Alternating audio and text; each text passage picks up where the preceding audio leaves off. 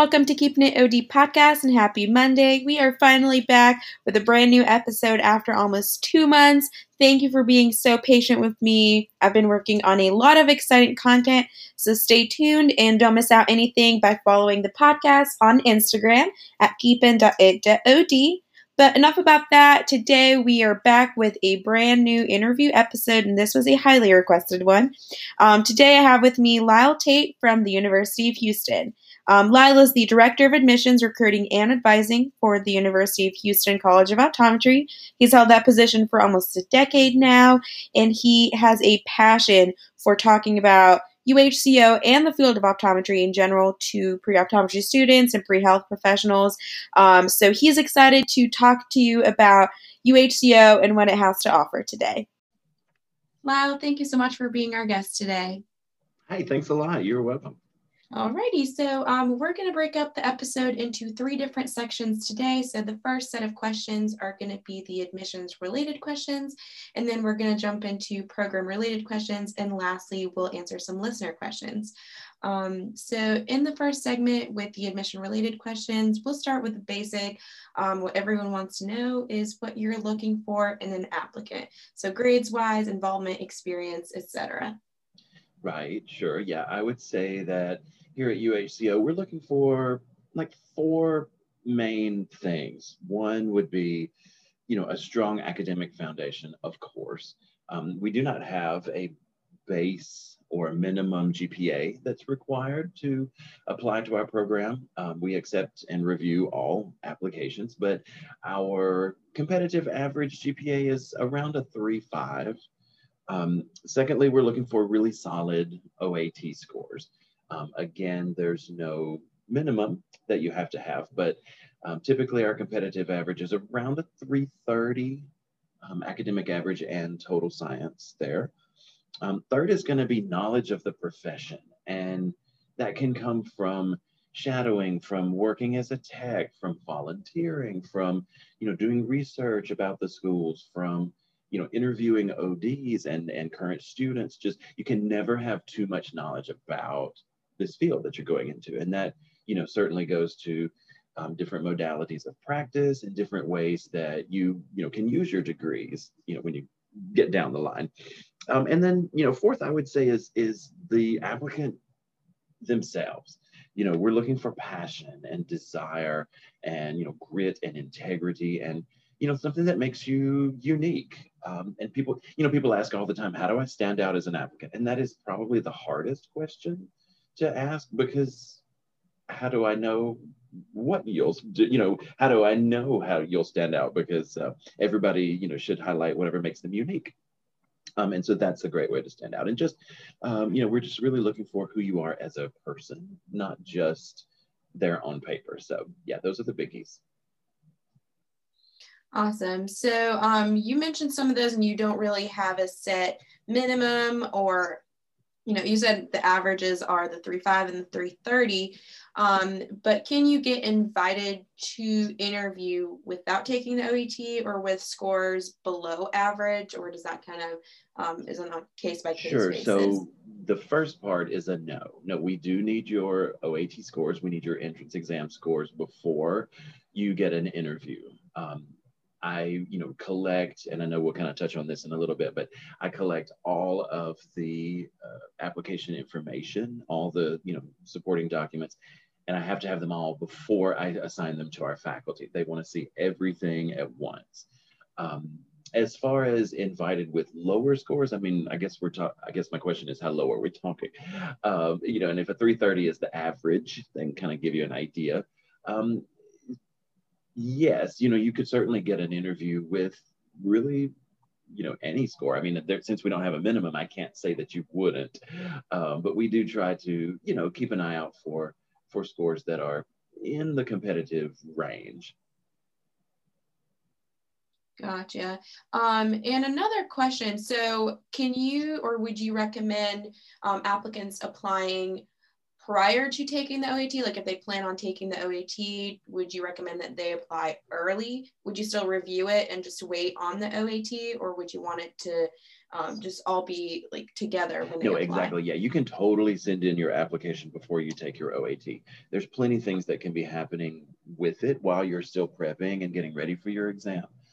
It's going to take a couple weeks, a few weeks for OptumCAS to verify everything. And then once we get it, we go through, make sure all the prereqs are either taken or planned, or, that we know that you know what you have to take.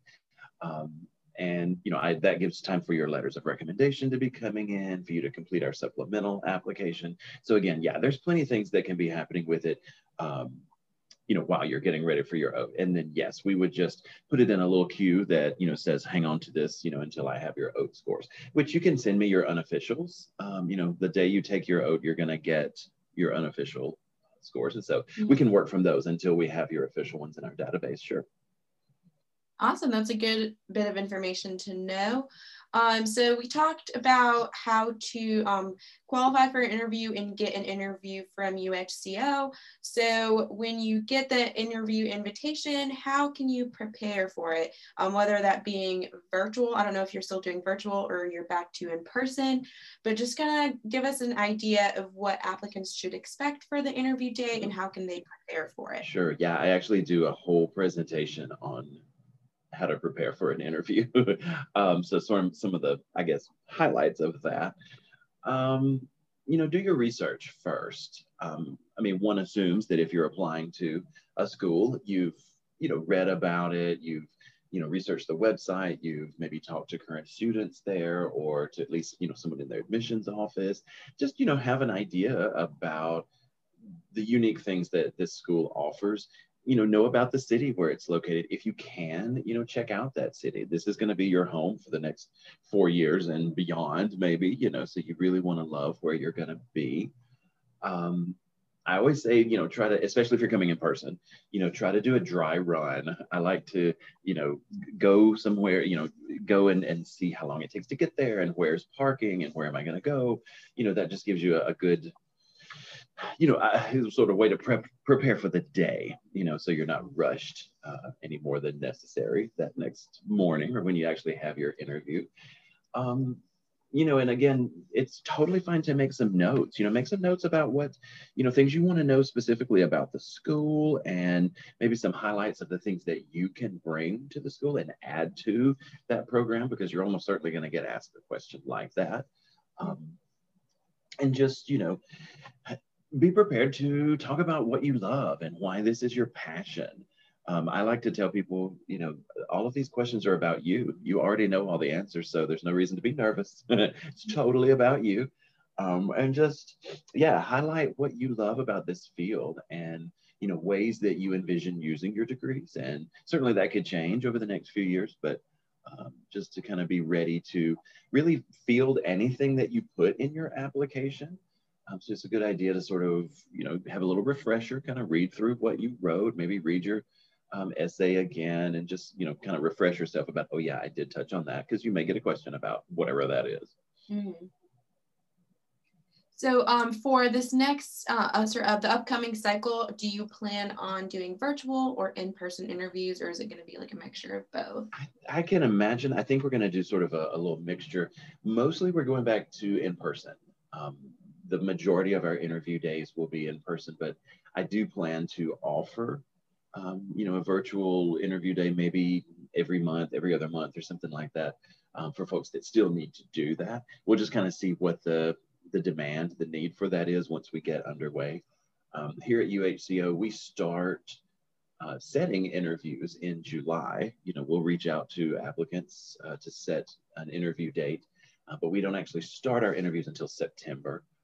We don't interview every week, but we interview most weeks, one day per week. And that day kind of depends on when the admissions faculty are available to help. So it kind of changes each cycle. This past cycle, it was on Wednesdays. Mm-hmm. We interview most weeks, not every week, but we'll set up mostly in person, but I do want to keep offering a virtual option for those who, maybe don't have the funds to travel, or, aren't feeling totally ready to get out in the world, the same as we did before. So we will offer both, I feel sure. That's awesome. So if you are coming in person to interview day, what does kind of the schedule look like? What should you expect? Do you get there the night before? You said kind of do a dry run. Is that Yeah. totally unnecessary, or is that just what you recommend? And Oh, that's just a tip. That's just my recommendation. yeah. And we have here at UH, we actually have a really fabulous Hilton, 2 buildings over from the college. So it's super close. And so we like to, recommend that folks stay there if they want to. And it's right on the light rail train line. So folks can, take the train into downtown and explore the city. So what we typically do for an interview day is we start about 9:30 or so, and typically about 8 to 10 applicants on an interview day. I don't like a really big group. I take that back. I wouldn't. What I mean is I don't want to schedule a really big group, meaning like 15 to 20. Because it's a really important day, and I want you to feel like this is your day and that you are not just a face in a crowd, or that there's so many people here that you're not getting specific special treatment, because you totally should. And so about 8 or so applicants, and we just kind of have a little getting to know you conversation, and we sit around and talk. I'm with you pretty much all day. And I share a presentation about our program, and we talk to our financial aid advisor, and he shares some really great info on anything dollar sign related, whether it's FAFSA or loans or scholarships, grant money, anything to help pay for optometry school. We talk about that. There'll be a tour as a part of the day. We'll take a tour of our facilities and see the clinic and see the labs and classrooms, and everything is right here in our building. So we don't have to, travel away from campus to see anything. You'll have lunch with some current students. That's kind of the best part of the day, just because they're able to really be a fantastic resource for our applicants. And then you actually go into the interview part of the day, and you will individually meet with a small panel of faculty. And it's usually, 3 to 4 faculty members who really, come from, our didactic, classroom education, they're clinicians, they're researchers, administrators, and they're really excited to meet with you. That's the thing. It is absolutely not confrontational. It's not scary. These are faculty who volunteer to do this. They love the applicant, the application process, and they're just really excited to get to know you. The interview is very conversational. It is really, I like to say it is the most laid back professional interview day that you can imagine. It's just a really great conversation for about 20 to 30 minutes, about who you are, and again, what your passions are and why you chose this field, and, maybe some things that you feel that you accomplished that, help prepare you for a really rigorous curriculum here, ways that you want to use your degree, and so sort of some interests that you have outside of optometry and outside of the classroom and off the page. We laugh a lot in interviews. I mean, I that's one of my personal mantras. I think you have to laugh every single day about something. So we do that, and then, excuse me, to sort of wrap up the day after everybody has interviewed, we sort of meet briefly and just kind of put a little period on the day, and that's what it is. Great. So you kind of got me a jump start onto our last question for the admission related questions, which is what happens next? Because I know for me and many others, when you go through the interview, it's obviously nerve-wracking up until that point, but then after you've completed the interview, you get the what if, like, what could I have done differently, better, worse? Like, I was probably so awkward. So when you've completed your interview day at UHCO, what should you expect next? Like, is it going to be like an immediate email? Like, hey, we were like so excited to meet you today. Like, this is what you should expect, or what's kind of the timeline, so that people who maybe complete the interview don't freak out if they don't hear back right away? Yeah, so we typically have feedback for you within a week. What we do is I collect notes from your interview from the admissions faculty, And I put it, in a format to prepare for our dean. And our dean, Dr. Twa, reviews everything and makes decisions and signs some letters. And then I will be back in touch with everyone, typically within a week. It's only rarely that it takes longer than that, and that's maybe if the dean is traveling, or if we're closed for some reason, or if it's a holiday or something like that. But yeah, pretty quickly. And so we make offers, of course, and we also have a very short alternates list that the faculty might ask you to be a part of for a little while. But regardless, I'll definitely get feedback to you. Awesome. Yeah, I was going to ask that question. So you will get feedback regardless if it's an offer, if it's an alternate list, or if it's a denial. You will get some sort of feedback. Oh, yes, for sure. Great. All righty. So we are going to move right along to our program related questions.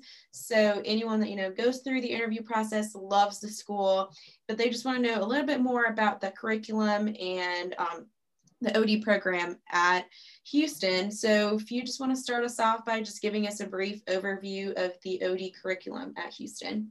Do you mean like what kind of classes do you take, or what sort of, what do you want to know? So how is it like broken up? So like with didactic wise, when do you start seeing patients? I got you. I thought maybe you wanted to know like what the curriculum itself was. I got you.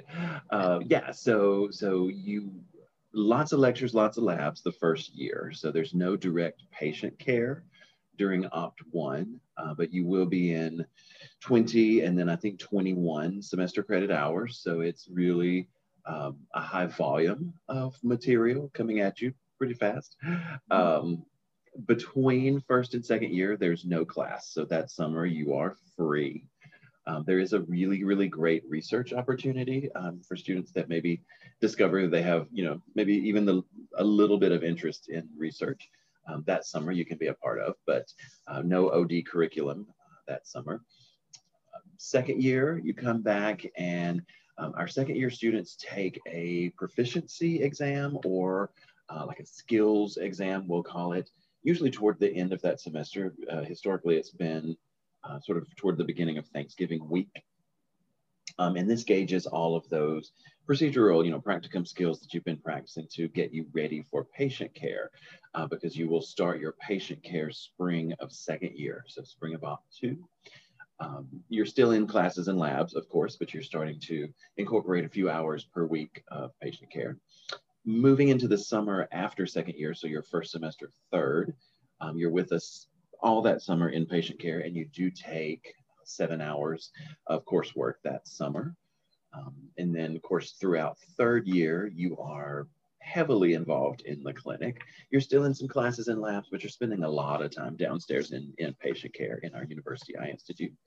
And then fourth year is also 3 semesters, so summer, fall, and spring. One of those 3, you're actually here on site in our college, seeing patients, wrapping up, all of your curricular requirements for that year. And then the other 2 semesters of fourth year, you're on externships.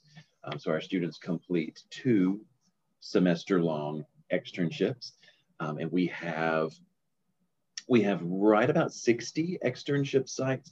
Most of them are here in Texas, but we do have a handful of sites throughout the rest of the country, and we have 1 Canadian site right now.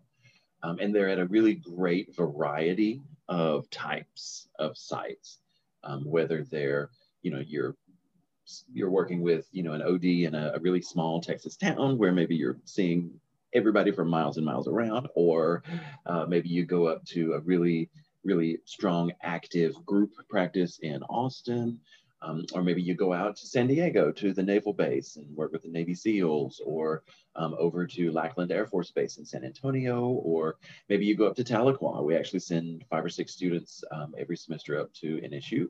And they work with the Tahlequah students in their clinics, and also see Indian Health Services patients up there. So yeah, it's just a really great variety of types of externship sites. Great.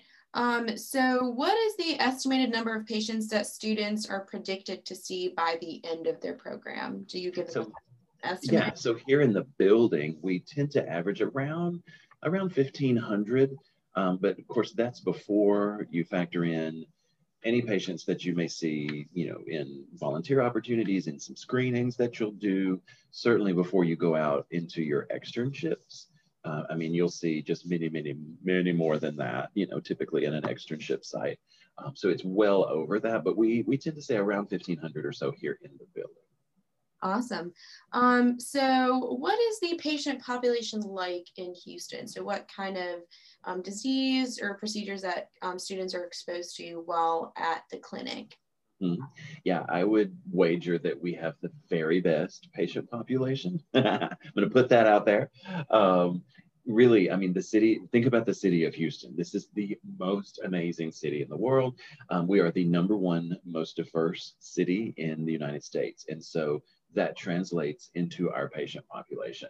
Our students get to treat patients from all over the world. I like to say, people from all over the world live in Houston. And so people from all over the world come here to the UEI for their eye care.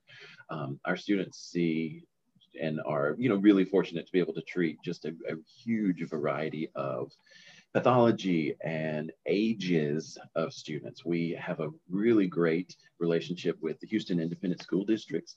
So our student clinicians treat lots of elementary and junior high age kids, which is really great, for being in a city that has such a huge population and such diversity, all the way up through, patients in their hundreds, so you'll really have an opportunity to treat just a wide variety of types of patients. Of course, we're in the South and we, have a lot of diabetes, a lot of hypertension. So there's plenty things that you can diagnose while you're here. Awesome. Do you think that starting this next academic year, students are going to be allowed back into the community where they can do the school screenings or anything like that? Or you're not really sure? I've not heard for sure on that, but I feel like we will. We do a lot of screenings on campus also, and then as different outreach opportunities in the city. The mayor of Houston does this wonderful thing called the Mayor's Back to School Bash, and it's in August each year for elementary school kids all throughout the city. And so we do vision screenings as a part of that. So I really hope that returns, because that's such a great way of service to kick off the year. Yeah, that sounds really awesome. So we're gonna go back into talk about academics a little more. So just upon scrolling through the website, I see that you don't just offer the OD degree. There's a couple other degrees that students can earn. So do you want to talk a little bit about the different degrees that students can get while simultaneously earning their OD degree? Sure, yeah, for sure. So we, of course, we have our 4-year, professional OD program, but we also offer a Master of Science and a PhD in physiological optics and vision science. And there are combos of all of those. So, we have students here currently who are just getting a master's and some who are just getting a PhD, but you can do combos of all of that. So after your first year, I mentioned, there is a summer research opportunity that you can be a part of. And that's kind of the kickoff to being involved in a master's degree. You would start that summer research program and complete that. And the master's track is a 30-hour program. That summer is 16 hours right there. So you're over halfway done before you even get involved. And then you would intersperse the rest of those hours throughout second, third, and fourth year. And so as a result, a student can graduate with both their, OD and a master's in the same 4 years' time. And so you still graduate with your cohort. And one of the greatest parts of that is it costs $0 extra. And you actually get paid through a stipend for the work that you do in research. And so it's just a really great opportunity there as well. And there's combos with the PhD, but I think that, most students historically at least have sort of finished their OD and then they kind of dive into the PhD research work. So yeah, there's just so many different ways to utilize your degrees and decide what you want to do and what your passions are. That sounds like a great opportunity. So, in order to be considered for another degree, do you have to do like a whole separate application and interview process, or how are you considered for that if you would like to participate? Sure, yeah. So, yes, is the short answer to that. Our Office of Graduate Studies will share a lot of information with our first year students as far as what those other degrees entail and what the application process is. And then I know they do take their GRE. And so, yes, there is a sort of a separate process there, but you don't even have to know that now. You would start, with your OD cohort and then learn a lot more about those degrees along the way. Awesome. So my next question here, do you particularly have like a national boards prep class, or how do you prepare your students for the national boards? Yeah, first and foremost, you're amazingly prepared because of this curriculum. Our students are just really, really well prepared just because they've they've learned through the curriculum here already. We encourage our students to take part in KMK classes or OptoPrep. It's up to them, but certainly it's highly recommended. Our faculty will do sort of like lunch and learn refreshers and sort of reminders of different aspects and skills depending on what part of the boards the students are prepping for. Our students will do sort of little panel discussions. Obviously, they can't share what's on the boards, but they can help students prepare for it, and prepare for the exam itself. So yes, we're very involved with students getting prepared for the boards for sure. Plus, we have our boards lane downstairs. We have, students have access to a lot of practice lanes as they're getting ready to take part 3. But we have what we call our NBEO, boards room downstairs to where it's set up just like the lane in Charlotte. So students can, check out the key to that room and go in and really work through the whole process and the script and, kind of get it all in line for their trip to Charlotte. Awesome. So we are coming up onto our last program related question, and this one's kind of a doozy. So failure is something that you never anticipate. So when you're going to optometry school, you're full of hope, excited, but it's bound to happen to someone sometime. So how do you support your students when such crisis arises? Yeah, so that is actually a really long answer, probably. So there's a lot of avenues of support. You are never, ever, ever alone. We don't ever want a student to think, that she or he is making it through this program with no help. First, you're paired with a mentor. So every incoming student is paired with a second year, and they're your mentor, not just that first semester, but all throughout the program. And they really, really help you make that transition, into a professional school environment. And, what is it like to take so many, semester credit hours each year each semester, and what does that look like? And when do I breathe? And when do I have a life? So they'll definitely help you with all of that. And then once you become a second year, you keep your mentor, but you get a mentee. And so that family grows and that support system, that really close support system can grow.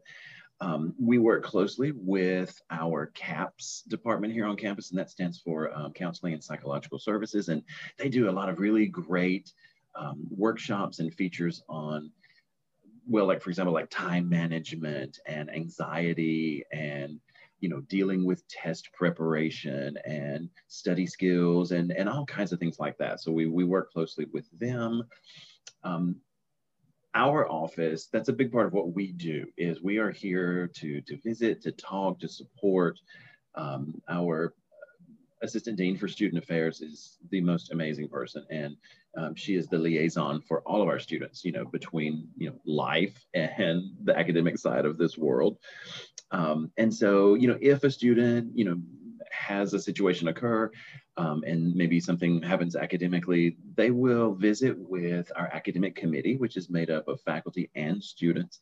Again, that again is not a I hesitate to say it's not scary because I'm sure you're a little hesitant, and worried to go before them, but they're not there to, be confrontational. They're really there to understand what happened and how they can help students move forward.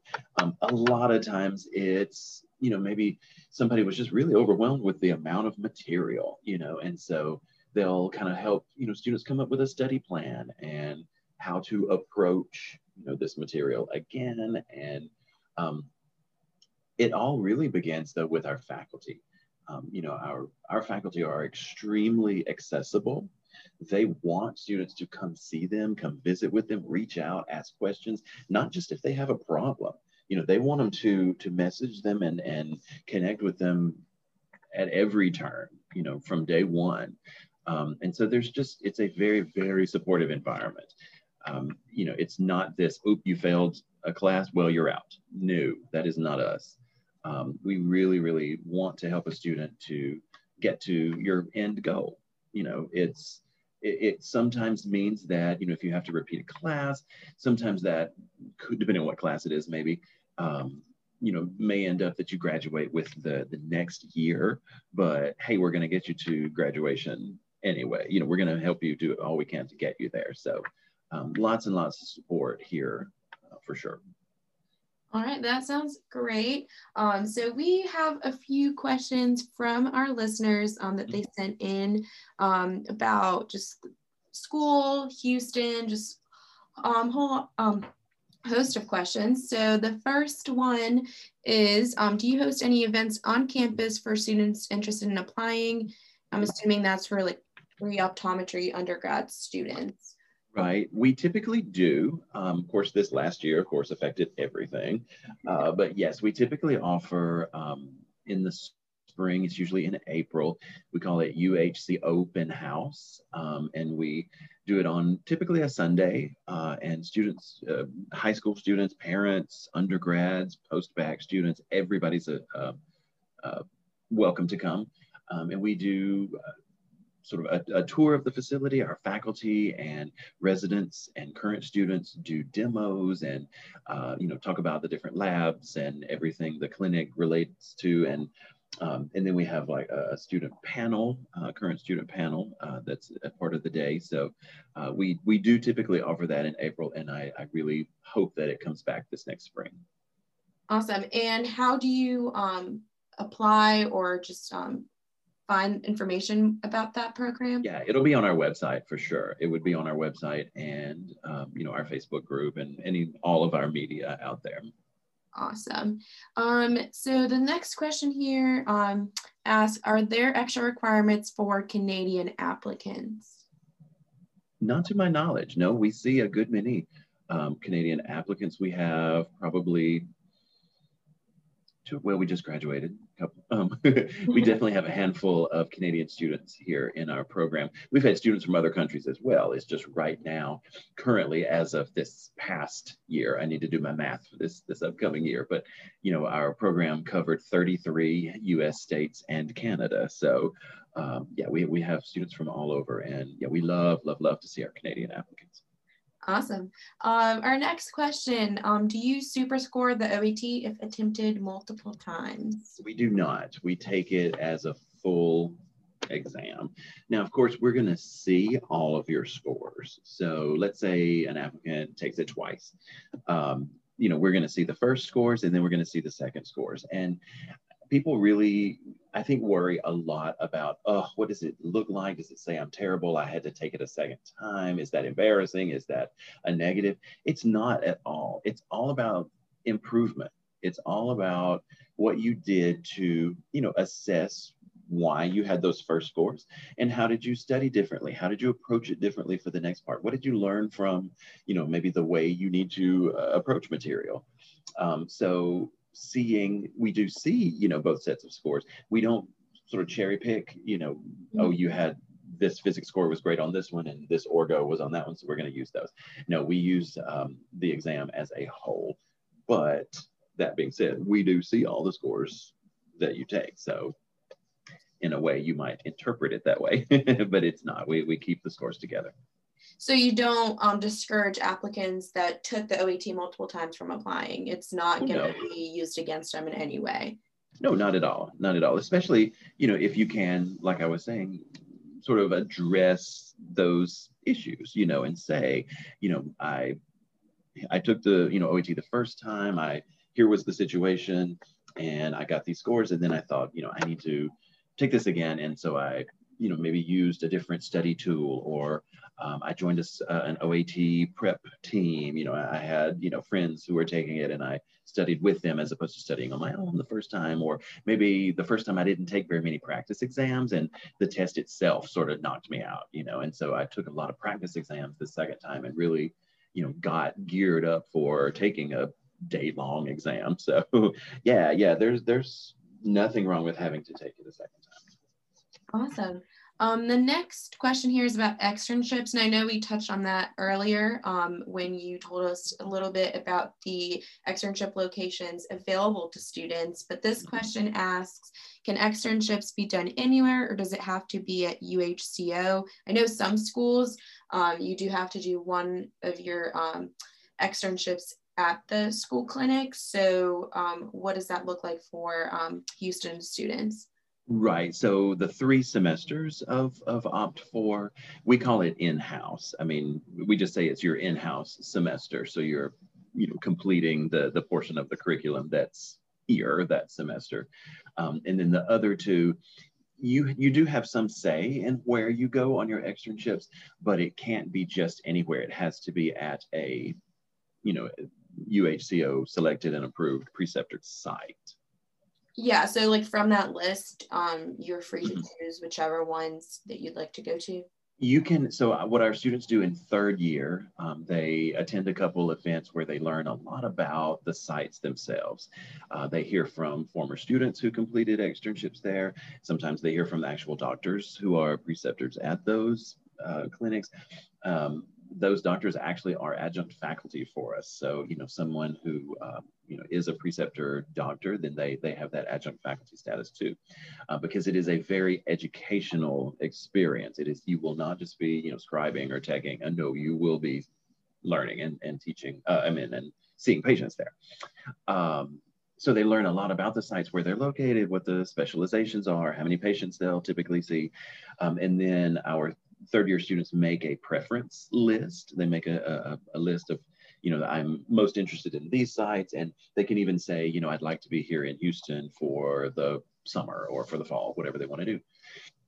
And then our administrators work with that list, and they actually make the assignments, but they do use the students' preference sheets in, having some guidance on where they go. Awesome. So our next question here is about missions. So it asks, do you participate in missions? If so, where do you usually go? So our student orgs, we have a huge, really, really broad range of student organizations that our students get involved with. 2 of them specifically do a lot of outreach as far as missions. Our FCO is our Fellowship of Christian Optometrists, and then our SVOSH team, our Student Volunteer Optometric Services to Humanity. They do a lot of outreach, and sometimes they do go on mission trips, or they travel. We have relationships certainly with clinics in Guerrero, Mexico. And there have been other, Honduras, I believe, and there have been other countries that our students have visited over the years. We have a faculty member who at times has been able to offer a sort of a service trip as an elective course. And so I think they, prepare for it and then maybe do it over like the spring break week. Of course, again, COVID year had a lot to say about whether that was able to happen, but yeah, there's a lot of outreach, a lot of service opportunity while you're here. Awesome. So we're coming up on our very last listener question, and this one is kind of a fun one. I don't think it relates too much to the school or curriculum or anything, but it's just asked, what can be done in Houston, assuming like nightlife, what is there to do if you're not from Houston, Texas? So this just kind of goes over your favorite places, just what do you love about Houston? Oh yeah, you can do everything in the world here. It's the most fabulous city. Really, if you can imagine it, it's here. Like if you wake up one morning and say, today I would like to blank, you can totally do it here in Houston, whatever that is. Um, I mean, as far as, from the arts, from museums and theater and concert venues to like science museums, and it's just fantastic. And of course, the food. I could talk about food all day long. The restaurant scene is phenomenal here. Food trucks are amazing. If you and especially because the city is so diverse, if you can think of a cuisine or a culture of a type of food, it's here, so you can find it. The very best thing about this city is the people of Houston that make up this fabulous diverse city. And so the cultures of the people here really make the city phenomenal. Yeah, the downtown life is really wonderful. Of course, we've got all major sports and esports that are here, so it's just a really cool. It's also a really great outdoor city. Yes, it's hot, but I think people maybe just think, oh, it's just a city. We're recently ranked among cities with over 1 million population. We're actually number one when it comes to outdoor spaces and green spaces. Just the parks here are really fabulous and beautiful. And so there's a lot of opportunity to get outside here in Houston. We are the Bayou City. And so you can actually get on kayaks and kayak through the bayous, even right downtown. It's really cool. So yeah, I love this city. Awesome. Well, Lyle, this is the end of today's episode. These were all the questions. Thank you for your time. I had such a great time recording. You are very, very welcome. Thank you. And thanks for everybody for the great questions. And that's a big part of what I do. So if anybody ever has a question for me, or if it's a course specific question, something about prereqs or the application process, I'm here, and our team is here. So just holler at us anytime. Yeah. How can they contact you, Lyle? Do you want to share that information? Yeah, so my email address is dltate. It's David Lyle, so DLTATE at UH.edu. And you can call me, you can text me. I put my cell phone out there because normally I travel a lot for recruiting opportunities. And so I just, a lot of times I'm not at my desk phone. So you can always text me at 662-312-3610.